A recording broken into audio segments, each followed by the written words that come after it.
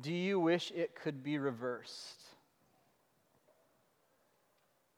Do you wish it could be reversed? Is there anything in your life that you wish could be reversed, rewound, undone? It's a bit of a foolish question, really. We all have something in our lives that we wish could be rewound, reversed, undone. There's something in this world that we know of, that we've seen, that we wish could be rewound, reversed, undone. I mean, just think of the dizzying and honestly nauseating news cycles of the last few weeks, even the last 24 hours. There are things that we wish we could reverse, that we wish could be undone. Now, if we're honest, such wishes can often seem hopeless, don't they? But the good news is that they are not hopeless. There is a great reversal. On Easter morning, an ancient curse was reversed. The world changed. A new world came into being. Heaven erupted up into the middle of this earth. And it happened in a garden. It happened in a garden. This is no small detail. This is no insignificant fact to the story. See, what happens on Easter morning at the garden tomb of Jesus is this glorious reversal and redemption of what happened in the ancient Garden of Eden at the origin of things. In that garden, when things fell apart, when love was ruptured, when trust was broken. In that garden, when death snaked its way into the place of delight and flourishing, when deception poisoned the happy truth that God is a good God. Amen. And He's for you. He's after your flourishing. Now, this morning I realize that there may be many of us here who haven't been on this journey through the book of John that we've been going through as a church, and that's okay. You don't need to have been in the series with us. I want you to know the sermon is for you, and it's for all of us, but I do want to let you in on something we've been doing. What we've been doing for over a year now is going through the Gospel of John, just this brilliant telling of the good news. That's what gospel means, the good news of Jesus, according to the author John, who was an apprentice of Jesus. And John has been showing us brilliantly throughout his writing that Jesus is at work reversing what happened in the Garden of Eden. It's the garden in reverse.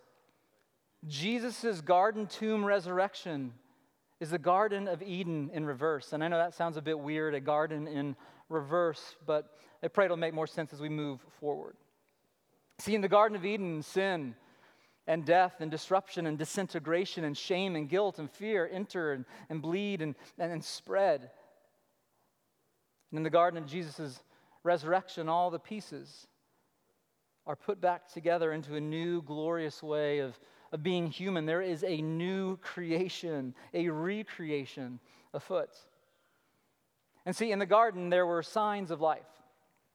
Now, when I say in the garden, there were signs of life, I don't mean that there's some new green buds on that naked fig tree, or there's a new coat of leaves on the blueberry bush, or there's some tiny little eggs in that hummingbird's tiny little nest, all signs of life that are literally happening in my backyard this morning.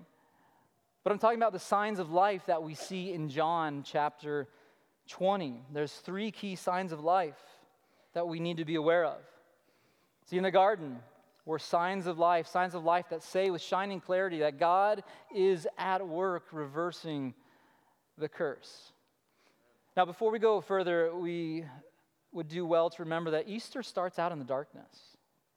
Easter starts out in a deep darkness. It was the darkest of nights the world had known. See, on Good Friday, Jesus, the innocent one, had been bloodied. He had been tortured.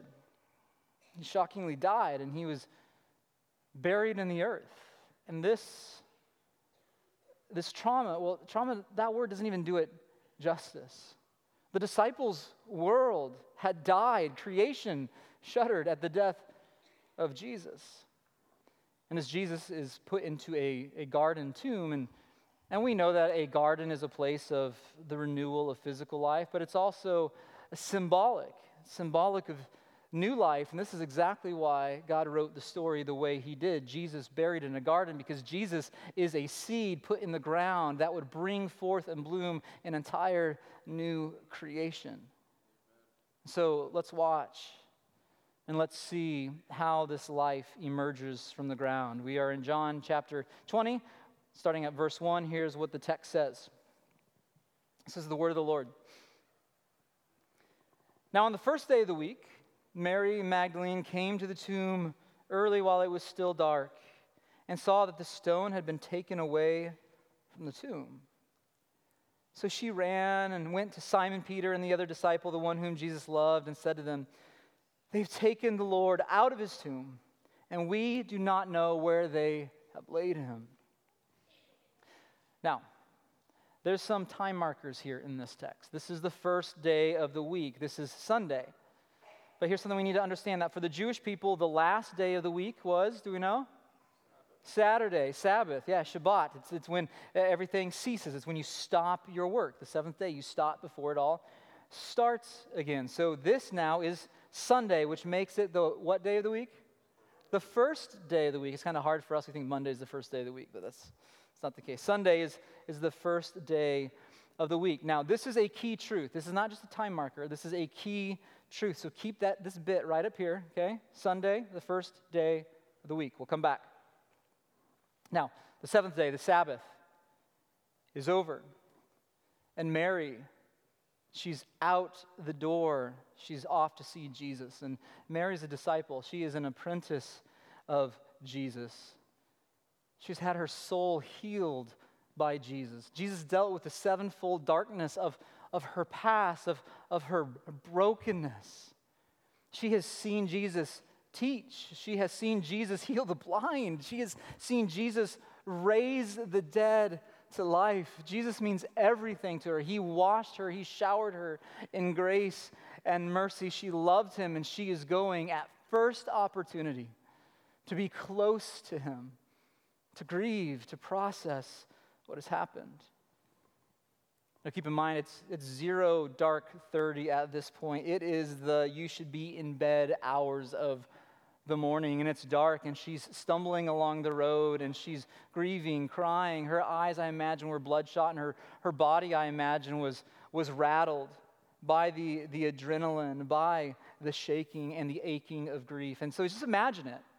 Imagine someone that you love was violently and publicly brutalized and killed. And you're in the shock of it. And then you go to the grave, and the grave's open. It's dug up. Your brain short circuits, doesn't know how to process what is happening. And so she is in the shock and dismay. Now, she knows full well the common practice of grave robbing. She knows full well that Jesus had a ton of enemies. And so her grief now is compounded, and she runs. She runs. And she runs to tell John and Peter what she assumes, that the body of Jesus, it's been stolen, it's been taken. And so we come to verse 3. So Peter went out with the other disciple, that's John who's writing this text, and they were going toward the tomb. Now, both of them were running together, but the other disciple outran Peter and reached the tomb first, and, stooping to look in, he saw the linen cloths lying there, but he did not go in. So these two jump up at the news that Mary brings, and they start running to the tomb. Now, John gets there first. It seems Peter is not as fast as John, who was on track in high school. And so Peter is a little bit slower to get there. And this passage tells us a really important truth. And it's simply that John is a bit more wide receiver and Peter more fullback. And I love this. The scriptures are incredible. This is beautiful. The detail is telling. This is an eyewitness account. Comb through the ancient literature. Go through all the ancient Near Eastern literature and try to find something like this. It's not there. This is an eyewitness account. These particular things happened on this particular morning to these particular people. It's the scandal of particularity. It is there. It's historical. It's not myth. It's not a timeless, placeless, personless thing. It's history. This is an old man's memory going, I beat him. I beat Peter to the tomb. John gets there first. He looks in, he sees the grave clothes lying there in the place and shape of Jesus' body, but no body, gone. Verse 6. Then Simon Peter came following him, and he went into the tomb, which is so Peter, right? Brash, passionate, bull in a china shop.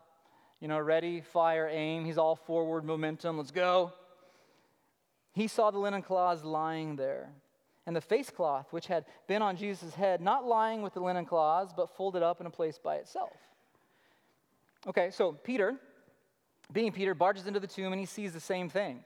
The neatly wrapped place headcloth. This is no grave robbing. There's no sign of hurry, and his jaw is left open. He's wondering. He's confused. Wait, what happened? What happened? See, instead of seeing a pile, he sees it all laid out in the shape of Jesus' body. So what happened? What are they seeing? Well, signs of life. These are signs of life. They're seeing signs of life, but they're not seeing them. Isn't that amazing how you can see something and not see it? You can see something, but not see what it means. I think that's instructive for us and should grant us some humility. Let's keep going. There are more signs of life here, verses 8 through 10. Then the other disciple, that's John, who had reached the tomb first, also went in, and he saw and he believed. For as yet they did not understand the scripture that he, Jesus, must rise from the dead. Then the disciples went back to their homes. Well, it's John's turn. He comes into the cave-like tomb now, and he sees. It clicks. The word here in Greek for he sees doesn't mean he sees as observing a fact. It means he sees as in he comprehends the fact that he observes. Jesus has risen from the dead. This is not a grave-robbing scene. I mean, imagine this. This tomb was guarded. There are Roman soldiers around. No grave robber who is trained to get in and get out would go in and slowly unwrap this corpse with all these bindings, with 75 pounds of spices, and then when done, wrap it all back up, set it in the neat shape of the body, and put the headcloth back there and be out. That is not what happens, and John knows it. See, this is the first sign of life that we should see. Evidences of the bodily resurrection of Jesus. These are signs of the evidence of the bodily resurrection of Jesus.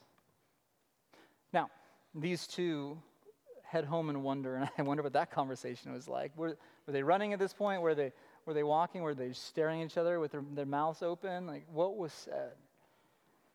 Well, as they leave, Mary comes back, and she's still broken.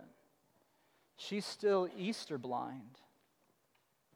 Now, quick fact check here. What day of the week is it? Sunday, which is the? Okay, you still holding on to that? Hold on to it. Coming back to it. Verse 11 through 13. Mary stood weeping outside the tomb. And as she wept, she stooped to look into the tomb, and she saw two angels in white sitting where the body of Jesus had lain, one at the head, one at the feet. They said to her, "Woman, why are you weeping?" And she said to them, "They have taken away my Lord, and I do not know where they have laid him." You just hear the grief in her words. So there's Mary. She's standing weeping, and it's fascinating. Like in the text there, the tense of it is like she stays standing. She remains standing. This is a faithful woman, a faithful follower of Jesus. She's not going anywhere. And eventually, she has the strength to look at her despair in the face, and she looks into the empty tomb. And instead of looking in and seeing a story that tells of a beloved one's body being stolen, she sees a story of heaven and earth colliding, because she sees two angelic beings, these two angels. And they say, "Woman, why are you weeping?" So clearly, right away, they obviously have a totally different vantage point than she does. They're like, "Why are you crying? This is the greatest news in all of cosmic history. Here it is. Why are you crying?" But her griefs in the world's darkness have her still Easter blind. She still thinks the thieves stole the body. But she doesn't know King Jesus has conquered the grave. Now, I have to do this here. So quick Easter egg, okay? Quick Old Testament Easter egg. You know what I mean by Easter egg? Not like open it up and there's like chocolate inside, but like you go to a movie and you watch it and you're paying attention and there's a detail and you're like, oh my goodness, that was a nod to the first movie which connected with this and the whole universe, and my mind's like being blown right now. Like that kind of Easter egg? Okay, Old Testament Easter egg. Help me out, and you can talk with me on Easter. You can talk with me any Sunday. So she looks in the tomb, and what does she see? 2 angels. It gives their location very specifically. They are at the and the foot. Okay, mind's eye. Flat space, angel. John wants us to see. Not just see, but to truly see what is happening here. So I want to show you an image of what Mary is seeing. What is this? Even if you've never read the Bible before, you've seen Indiana Jones, right? This is the Ark of the Covenant. And what you have is this golden box, flat space, angel. This was the place where God's presence resided in the Old Testament, in the temple where mankind and God would meet together. And once a year, the priest would go in. And what would he put and slather on that flat space there between the angels? The blood of the sacrifice. This is the mercy seat. This is where forgiveness is meted out to people who have refused the good God who created them, because he wants to be with them. You see it.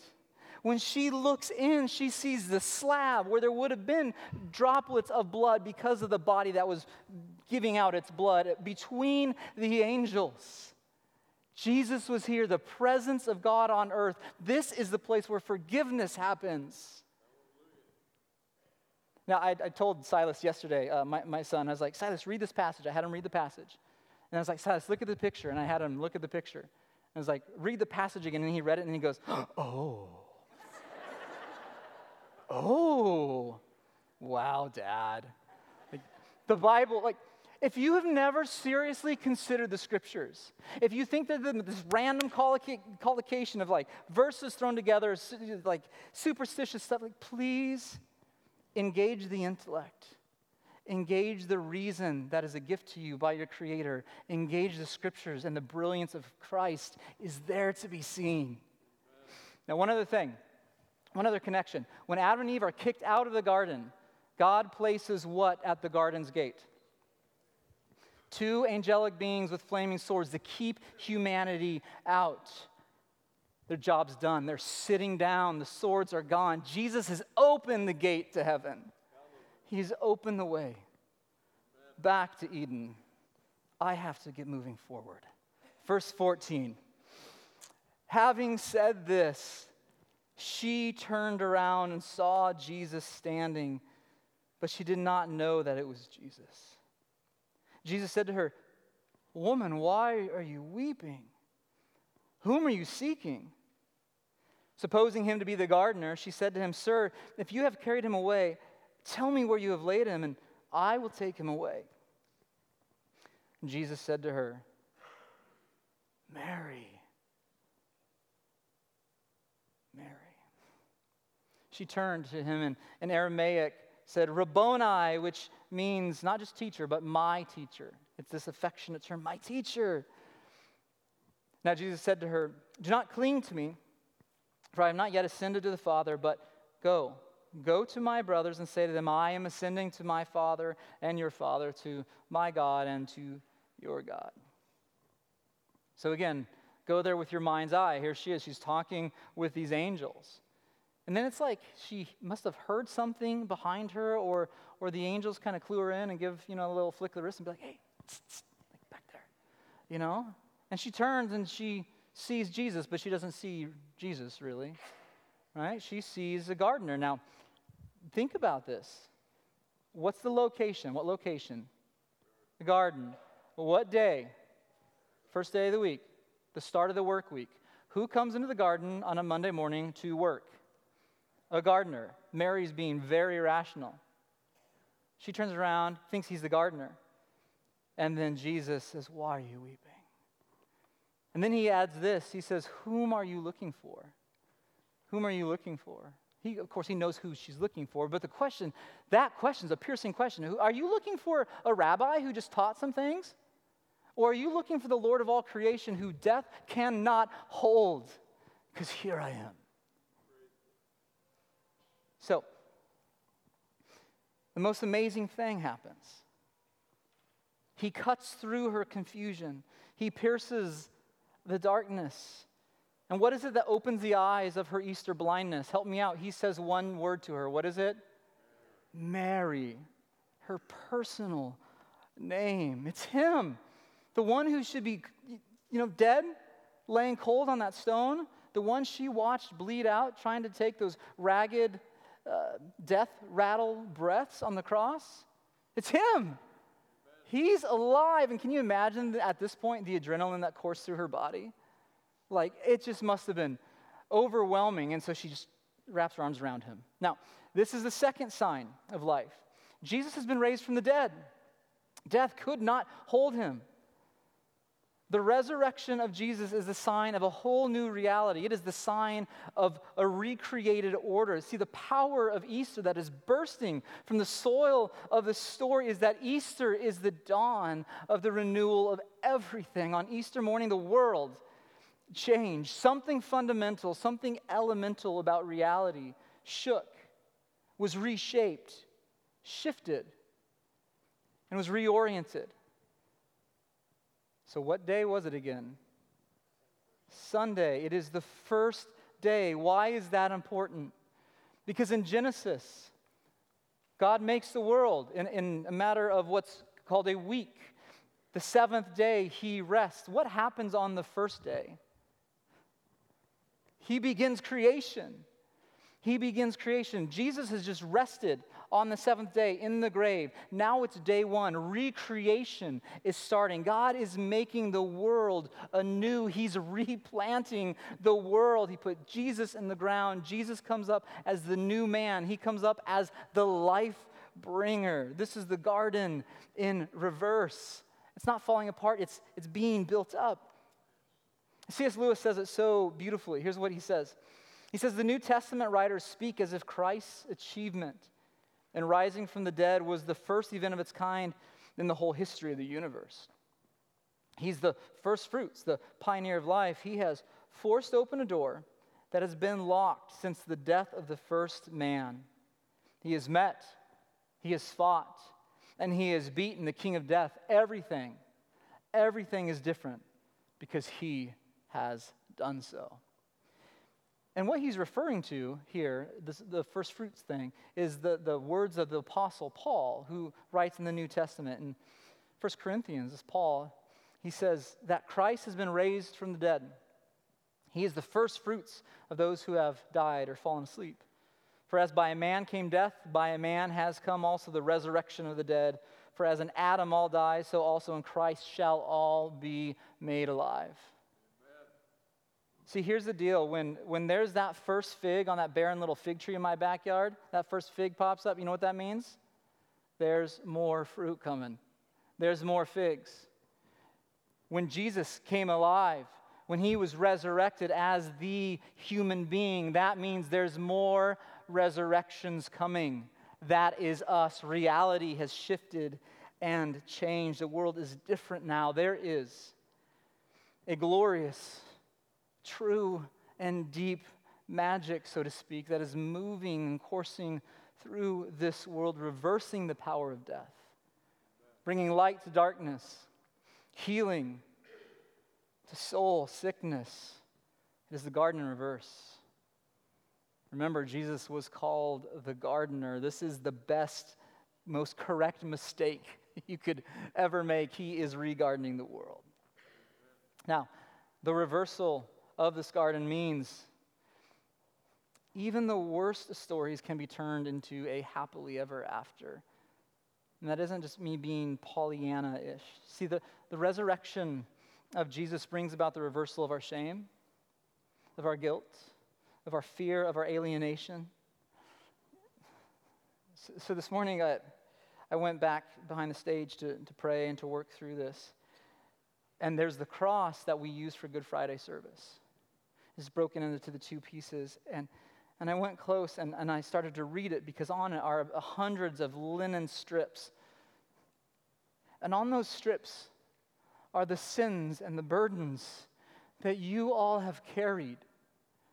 These are written by us as a church family. And I'm reading about despair and suicidal thoughts and addictions and loneliness and isolation. And I just started to, this is my family. And I just start weeping, and then I'm like, celebrating. Because they're nailed to the cross, which means they don't get the last word. Each one of those is being reversed and will ultimately be reversed and will ultimately be redeemed, because it's not just a reversal, it's a redemption, which means the end is going to be better than the beginning, and it's going to be worth all of the mess in the middle. So it doesn't matter what we've been through, he can redeem and restore.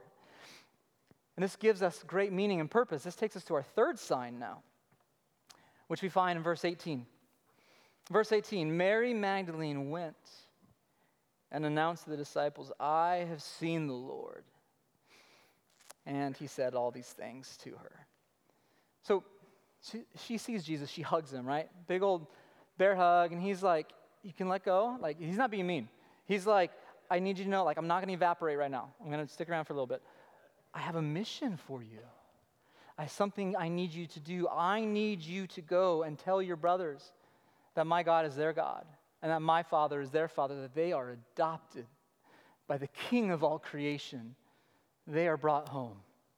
And so she does, right? This one who went with a leaden soul and lead in her feet, weeping and crying towards the tomb that morning, now runs with this buoyant hope that I've seen the Lord. He's alive. She is now an ambassador of hope. She is now an ambassador of life. And this is the third sign. Mary is the third sign. She is a witness of resurrection life. Her life will now be a sign of life to others. She will be a sign of eternal life to a dark world. She will be a radiant light, an incandescent soul proclaiming, I have seen the Lord. Now, in this movement, I just want to take a brief second to show you how John paints yet another way in which the resurrection of Jesus is a reversal of the fall in the first garden. So with Mary here. So think on it. Genesis chapter 3, the flow, the order of communication is deceiver or serpent, Satan, Mary or Eve, and then Adam. And then here it's the reverse. Do you see it? It's the Savior bringing life, a message of life, and then Mary off to the men. See, Eve heard from the serpent and passed the death to the absent, inactive man, Adam, right? Mary heard life from Jesus and passed the good news of life to the absent men who weren't even there. She had to run off and find them, right? God has written this to reverse it all and to say how he's redeeming what had happened. What a beautiful, redemptive reversal. So what this means is the resurrection of Jesus is a fact of history. The resurrection of Jesus is the dawn of a new reality of recreation, of new creation. And the resurrection of Jesus gives us a new identity and a whole new destiny. You are not bound to your broken past. You have a glorious future where all things are made new. And I want to ask you, do you wish it could be reversed? Do you wish it could be reversed? Is there anything in your life that you wish could be reversed? Undone, rewound, redeemed? It can be. It can be. The end is better than the beginning. And it's worth all the mess in the middle if Jesus is your King. And in closing, I want to speak to two groups really briefly. The first one are those of you who came in here I'm not sure the reason that you came in here today, and I'm thankful that you did, but I want to talk to those who came in here who didn't profess Jesus as Lord. That you've heard the gospel, and you've seen it, so to speak, but you haven't seen it. You have to reckon with the historical reality of the gospel. You have to reckon with the historical reality of the resurrection of Jesus. You have to do something with that. Think it through. Think it through. Give it your time. Give it your attention. And I implore you to see it. Everything is different because this Jesus did not stay dead. A man got up out of the grave and was seen by over 400 people, fractured, split history in half. There's millions of people worshiping this once carpenter now. What do you do with that? And I ask you also to see that in him we can have a new identity. We can have a new destiny. We are not bound to our broken families of origin. Curse can become blessing. In him you are adopted and loved. In him all the things you crave, all the seeking of public attention, all the seeking of accolades, all your groaning in him. In him it finds its home. In him you are all right. And secondly, I want to talk to those of you who are apprentices of Jesus. And I know many of you, and I know you have tasted the brightness of new life. You are a different person than you once were. You are a sign of God's life to this world. You are an ambassador of life in what is aptly called a culture of death. We live in a culture of death that celebrates death, that consumes it, that eats it up. And you are a sign of life in a culture of death. You are agents of healing in a broken world. Your life has present and eternal purpose, significance, and is empowered by the Spirit. Jesus' garden tomb resurrection is the Garden of Eden in reverse. And so, follower of Jesus, may you run. May you run to those who are still in the tears and the sorrow of Silent Saturday. May you run to those who do not see that the grave was open. May you run to your neighbor and your child or your friend who is tormented by anxiety, who is stuck in addiction, who is being swallowed by grief.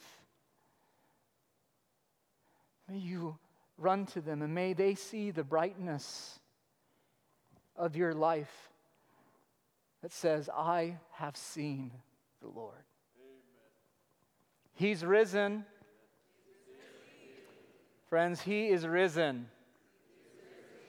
Father, you are good. Lord Jesus, thank you. Thank you for your life, your death, your resurrection. And I pray right now in the presence of your Spirit, even right now in this place, you are reshaping hearts for eternity. Fill us with your joy that we might sing with every ounce of our being the praises that you are worthy of. It is in the name of Christ that we pray. Amen.